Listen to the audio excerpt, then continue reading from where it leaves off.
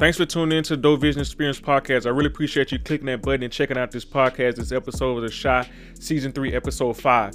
We've been wondering how long we're going to go with seeing Keisha not being on the screen. So we hope this episode that we can actually figure out where's Keisha, what's going on, because she has been the big focal point of the show. If you haven't been watching this season, I really highly suggest you go back and catch up, because right now we're on Season 3, Episode 5. We've lost two of our main characters, and the show is still trying to grow and still trying to get its understanding and build these backstories. So if you haven't had a chance to watch the show, I highly suggest you go back, because these are going to probably be some spoilers for the show for you. So you can't just hop into this episode and not be not hear a spoiler, because this is going to be the episode where some of the spoilers are going to come out. So I'm just letting you know ahead of time before you actually continue to listen to this. So if you haven't watched Episode 5, please stop listening right now, watch the episode, and then come back and play this episode back, and so we can actually talk about this together and see how this show is going to continue to unfold. So with that, I go ahead and get the podcast started. Like I said, always find your lighters, pull up. If you're at the gym, turn me up and let's get it.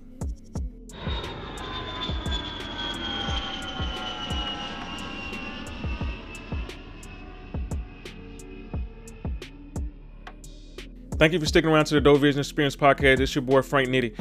I have a spoiler alert. Spoiler alert. Spoiler alert. Spoiler alert. If you haven't watched the episode, this is a spoiler alert. Keisha is not dead. We finally found Keisha.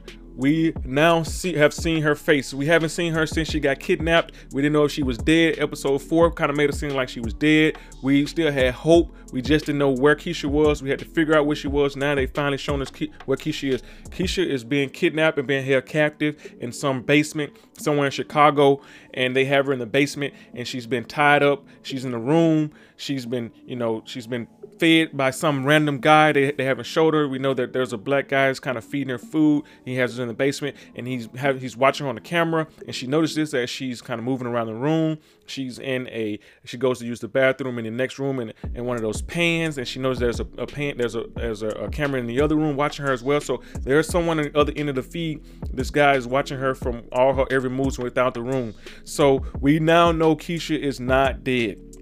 We don't know who the guy who actually kidnapped her, but I have some thoughts who could possibly. I think they've actually shown this guy at some point. It could have been that runner guy. They just showed a black guy with his arm, so we don't know exactly who this guy was. I think it possibly could be the guy who handed them the flyer, who Emmett handed the flyer to back when Keisha first went missing. He was running. He had AirPods out of his ear, but I could be wrong because they didn't show him. So now we know that Keisha's not dead. That's the big spoiler alert. So if you have listened to this and I'll spoil this for you, oh well, I told you before. If you haven't watched the episode, don't click on it. So we continue to go on with the episode as we know that Trig and the money, they're trying to get Jake back, and then now the social service lady has popped up to the house, and they're trying to do an assessment of the house, and they're having tension between the social worker and the money and Trig, and he's in the house, and the social worker is just kind of like egging him along, like, hey, you need to fix this outlet. And then he's like, why? It's just an outlet, blah, blah, blah. And they're going back and forth. But you can see that, Trig is being he's been upset with the social worker because he feels like to her that she's kind of being anal about some small thing, which I'm kind of tripping about. Why are you worried about a outlet when the boy Jake is like 14, 15 years old? He's out in the street hustling. He's been out in the street hustling, and you're talking about a wall socket. Like, come on, lady, you're tripping. This is not a toddler that he's trying to adopt and try to get back in the family. This is a 14, 15-year-old boy. He's almost a man now, and you're tripping about an outlet. So Trig is kind of upset about that. She kind of tells him that, asks her about the girlfriend. He calls her his wife, and she asks him, are they married? He's like, no, but we're going to get married. So she say, it's your living girlfriend, and they basically have to figure out what she's doing. She's like, oh, you work? She's like, I do hair.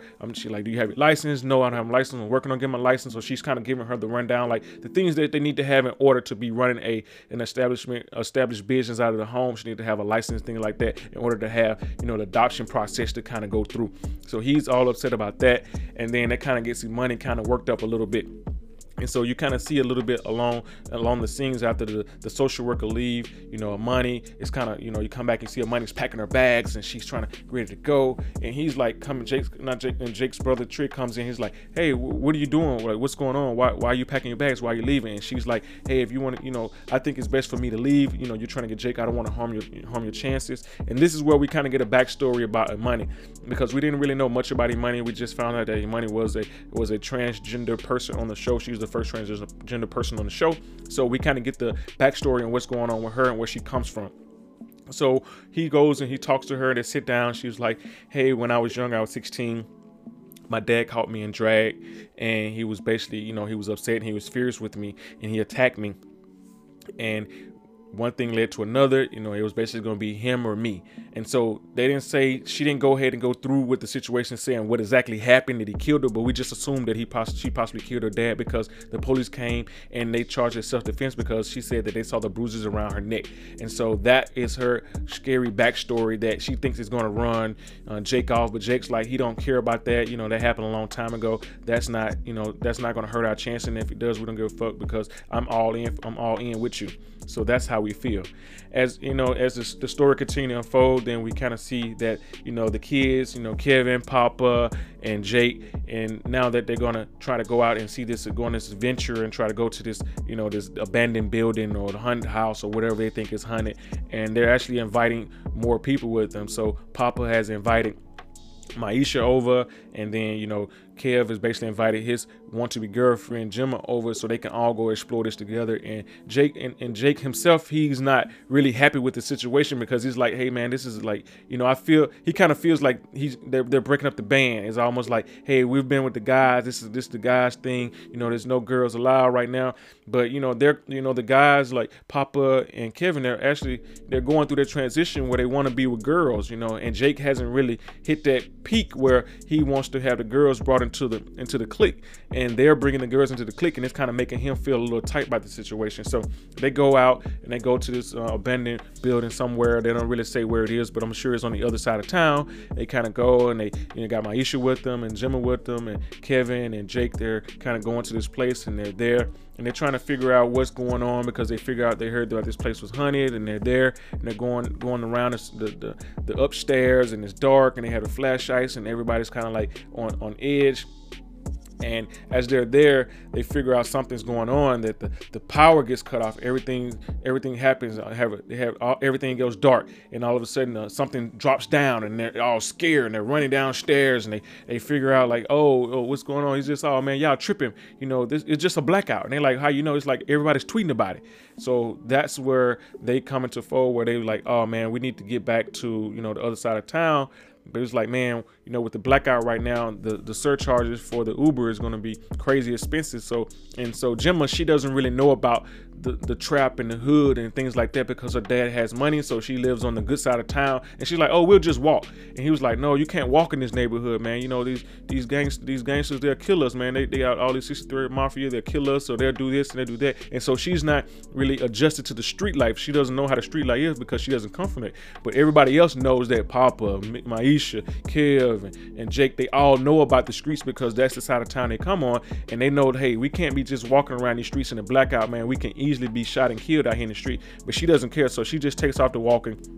And then all of a sudden you see Kev kind of run behind her, and now they're out in the streets, and she kind of feels and she kind of sees what they were talking about, because as they walking down in different neighborhoods, some of these gangsters, the hustlers, they're getting at them. They kind of saying, what are you doing over here? Get off our block, kind of trying to put fear in them. And she sees what they're talking about, because she doesn't come from that world, so she doesn't really know, how things goes down out in the streets when the sun goes down. If you're not from the block, then you don't really know how that goes. So in my hood, it's been like that, in my neighborhoods. And so different neighborhoods to kind of go to and not go to, because you know what's going on in those blocks. And so you kind of stay in your territory, and you don't quite go out your territory, because you could easily, get jumped on or get beat up or whatever the case may be. They know that, they know how that goes. And so they're trying to let her know, but she just doesn't care, because she's, she's in her own world. And until she comes into reality and kind of shows how the street life is, she's going to have a rude awakening. So as the show continued to progress, we kind of see a little bit more of Emmett's mom. We kind of see where Emmett's mom is kind of trying to, venture out and date. We know she's already had the masseuse to come through and break her off before she's done the speed dating. So she's now, dating this guy that she works with. They go out, they try to have a good time, and now she's going to meet his parents at this barbecue or cookout, whatever they got going on. And so she's there, they already have an interracial relationship. So they go to the cookout, and she's just kind of sitting down, and she's talking to his mom and his brother, and they are like grilling her and giving her the third degree. And it was like, and they asking her, does she speak Spanish? She doesn't speak Spanish. So, and then all of a sudden they start speaking in Spanish. So I think that's like a disrespectful thing for them to do in front of her when they know that she can't speak Spanish. So that makes her feel uncomfortable. And they kind of talk to her about, hey, she's better. Do you know about his wife? And they're like, she's like, what wife? He has a wife? He didn't mention that he had a wife. So Tomei's family is kind of grilling her and letting her know, and that makes her very uncomfortable that they have like an inside track of his life. Of course they do, but at the same time, they're telling her things that she doesn't know about him that she would have probably have rather for it to come out from him, that he was once married. So she's in the bathroom, she's trying to do her positive affirmations, like she's beautiful, and those great things that you try to tell yourself to kind of get yourself back up on the horse, because they basically knocked her down when she was out there at the barbecue sitting out, and they were just giving her the third degree. And so she's all upset about that because she should have got the information that he had a wife previously before him. But as she runs away and she's all uptight about it, Tomei has come out and talked to her, and they have a conversation about, why didn't you tell me that you had a wife? And he's like, well, I didn't want it to spoil it because she's passed away. And she's relieved that, that he doesn't have a wife that he's separated from. Where it didn't come off that way. It just came off as, man, how insensitive are you? And she was just like, no, I'm just kind of, I was kind of relieved that you basically are not, separated, and you have somebody else who's just stringing me along. But now that I know that she's passed away, and he didn't want that to affect her or scare her or run her off, which is understandable. You don't want to just get in a relationship with somebody and all of a sudden you just tell them, hey, I was married and my wife passed away. So he wasn't really ready to, share the information with her, but he didn't know that his parents was going to do that, because as he said, the parents have never accepted anybody else besides the woman that he married that has now passed away. And so with him bringing her around, that must be a big deal for him, and he feels comfortable enough to bring him around his family. So that is something that he has to, they have to move forward from and see how the relationship go from there, because she felt very uncomfortable that they were kind of bringing something up about him that she didn't know. And so now that she knows, everything is probably going to be a little bit more cope and steady with their relationship.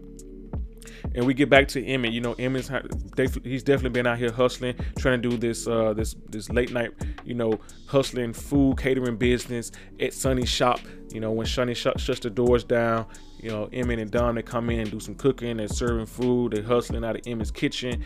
Out of Sonny's kitchen. And so they got the business up and going, but they definitely still need some help. And as the blackout happens, they're in the middle of the cooking situation, and they got customers in the door, and they didn't want to lose out on the money. So Emmett comes up with the harebrained idea, like, hey, we're just gonna cook outside. And so they're outside cooking. Keisha has moved the whole operation outside. They're cooking, they're jamming, they got the music going, the vibes feeling good. And then all of a sudden they see a young lady come up, and Emmett's kind of, talking to her, being cordial with her, letting her know about the food and the specials and things that are going on.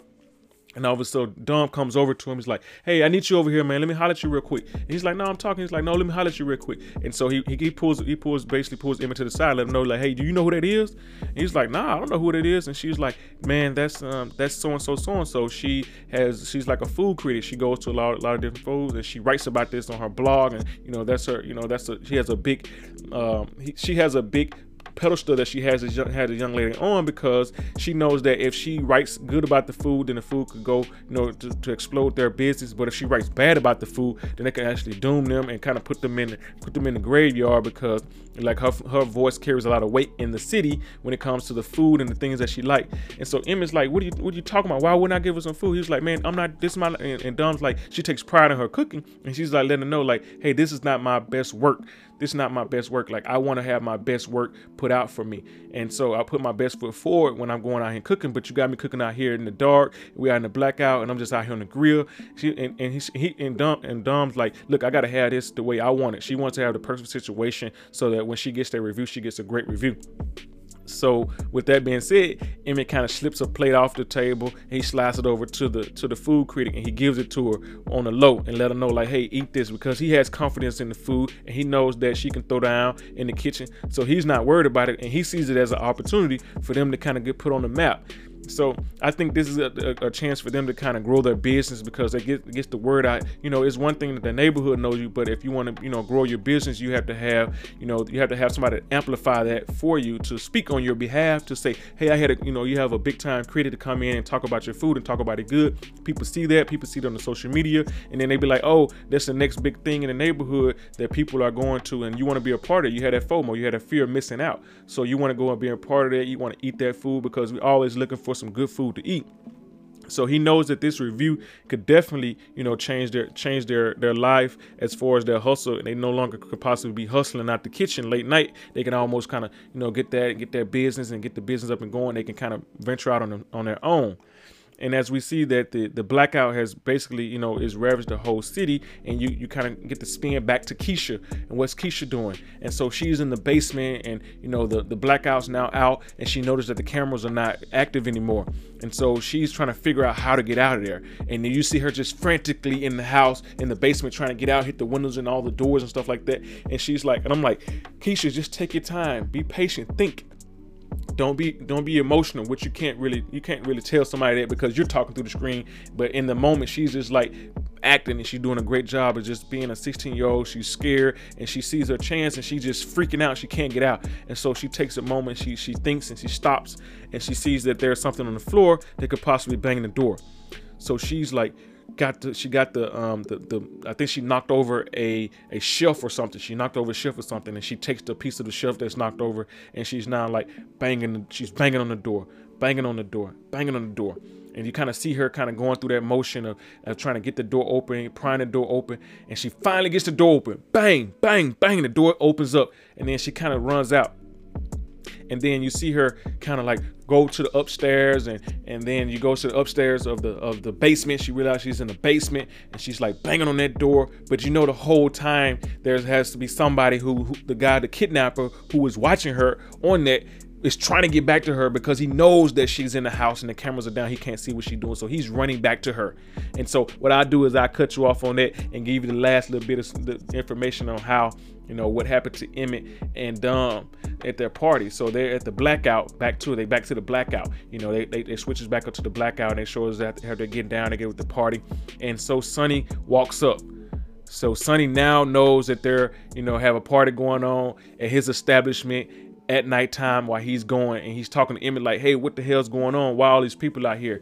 He's like, Emmett just doesn't have an answer. He's like, oh, the food went, the power went out, and so, we didn't want the meat in the kitchen to go bad, so we're gonna try to come out. And Sonny's like, hey, don't lie to me, man. I know what's going on. I know what you've been doing. I know what's going on. But I took you in as my own. I felt like you was my son. I wanted you to tell me the truth. I already knew what was going on, which I felt Sonny probably already knew, because if he's been in that neighborhood forever, he knows, and he's heard that at some point somebody has told him that, hey man, there's somebody cooking in your kitchen late night. The food's probably good. He's probably been hearing about it because the neighborhood has been eating there late night. And so Sonny's like, has to know, like, hey man, I'm not cooking in my kitchen late night. And he's probably knowing because he was already on him early in the episode by not leaving the windows open when he left the night before. So there was an indication earlier in the show to let him know, like, hey, I know something's going on in my kitchen, but I've been waiting for you to kind of come out and tell me.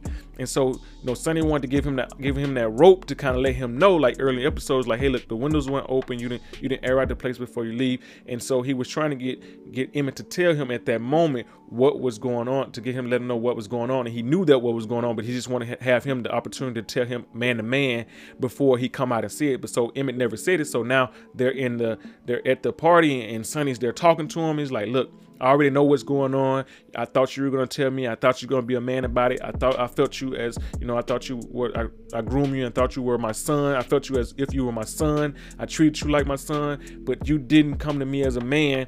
you know, and let me know what was going on. And that really broke Sonny, you know what I'm saying? Because Sonny had really high hopes for him, because he was hoping that one day that Sonny could possibly, that Emmett could possibly maybe take over the store one day or take over the restaurant one day. But, you know, Emmett being Emmett, not going about things the right way, when he should have been upfront with Sonny from the beginning, like, hey, I have this opportunity, this girl, she can cook, she can throw down in the kitchen, and, you know what I'm saying, I've been doing this. But, you know, just him being him, he didn't go about it the right way. He tried to be slick and try to be sly about it.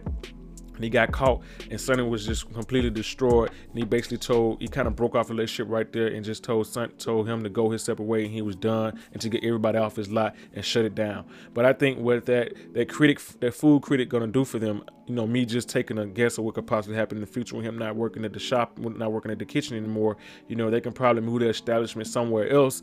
And now that they have the recommendation from the food critic to let them know how good the food is, they can possibly go on and start the restaurant somewhere else and kind of keep up with that momentum that they were having.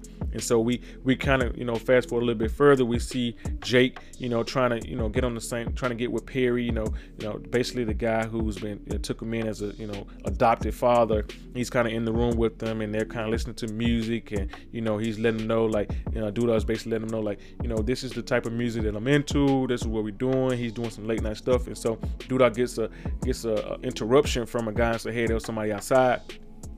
You know, he gets his jacket on, and Jake said, oh, can I go with you? And he's like, oh yeah, come on. And so they go out back, and he figured out there was a guy that was spray painting his signs because he was running for mayor, and he was basically for Lena, you know, her character, for being mayor, and let him know he's not, you know, he's not for the city. And so Duda basically roughs him up and beat him up, and it kind of puts fear into Jake, because Jake's probably never seen him like that, because, you know, Duda was really beating the guy up, and Jake was kind of scared. So you see Jake kind of takes off, and he runs, and he goes across town, and you wonder where he's running. So he ends up runs into his brother's house, and he runs into his arms, and then you see him kind of cut the scene.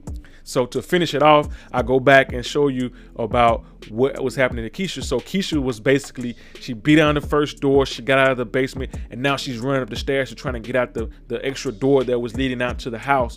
And so she beats on that door, and she finally gets out. And we're like, all right, Keisha, let's do it. You're a track star. You got the track uniform on. The guy who's kidnapped you, he has a lot of track suits in the room. You're wearing the outfit. You weren't wearing the same outfit that you got kidnapped in, because you was actually about to go out and hit the town. You have on your track suit from when you were in high school. So we know that it has to be somebody from your neighborhood that knows about you, and that knows about the track team, because they have you in your track clothes that you have. So when you break the door down, let's go, let's get it. So she's so out of breath, and she's so elated, and she's so excited that she got out the house. She goes down on the ground, and she's breathing in sigh of relief. Instead of doing the real action thing was to get up and run and hit the streets running.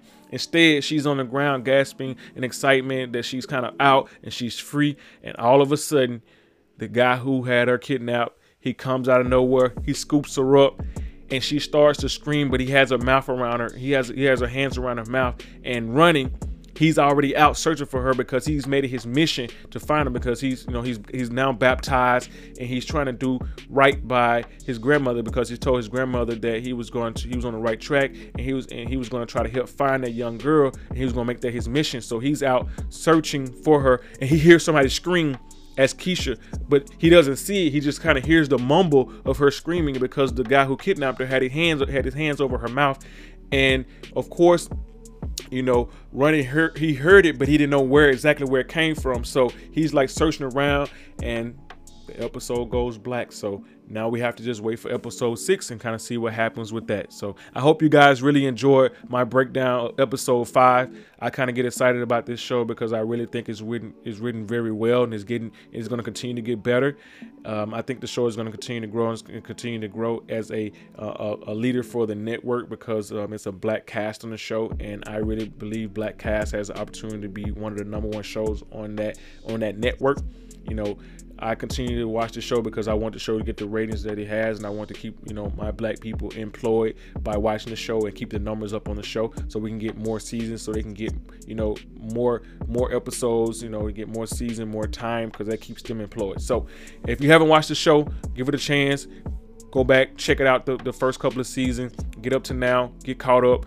Hopefully that spoiler, if you haven't watched it, that spoiler alert then spoil it for you. You know, if it did, you know, still go back and check it out. You know, keep watching the episodes, keep tuning in, lock in with me. Hit me up on my DMs, or, you know, email me. Let me know if you're watching the show. If you got some of the points that you think I should talk about more, let me know. I'm all here for it. So with that being said, I appreciate you guys listening. Until the next time, this your boy Frank Nitty, and I'm out. I really hope you guys enjoyed this episode. If you'd like to grab some merch, canvas prints for your home or office, or see the full-length video from this episode, please visit dovision.com. Follow me on Instagram, Facebook, and Twitter at DoVisionSF.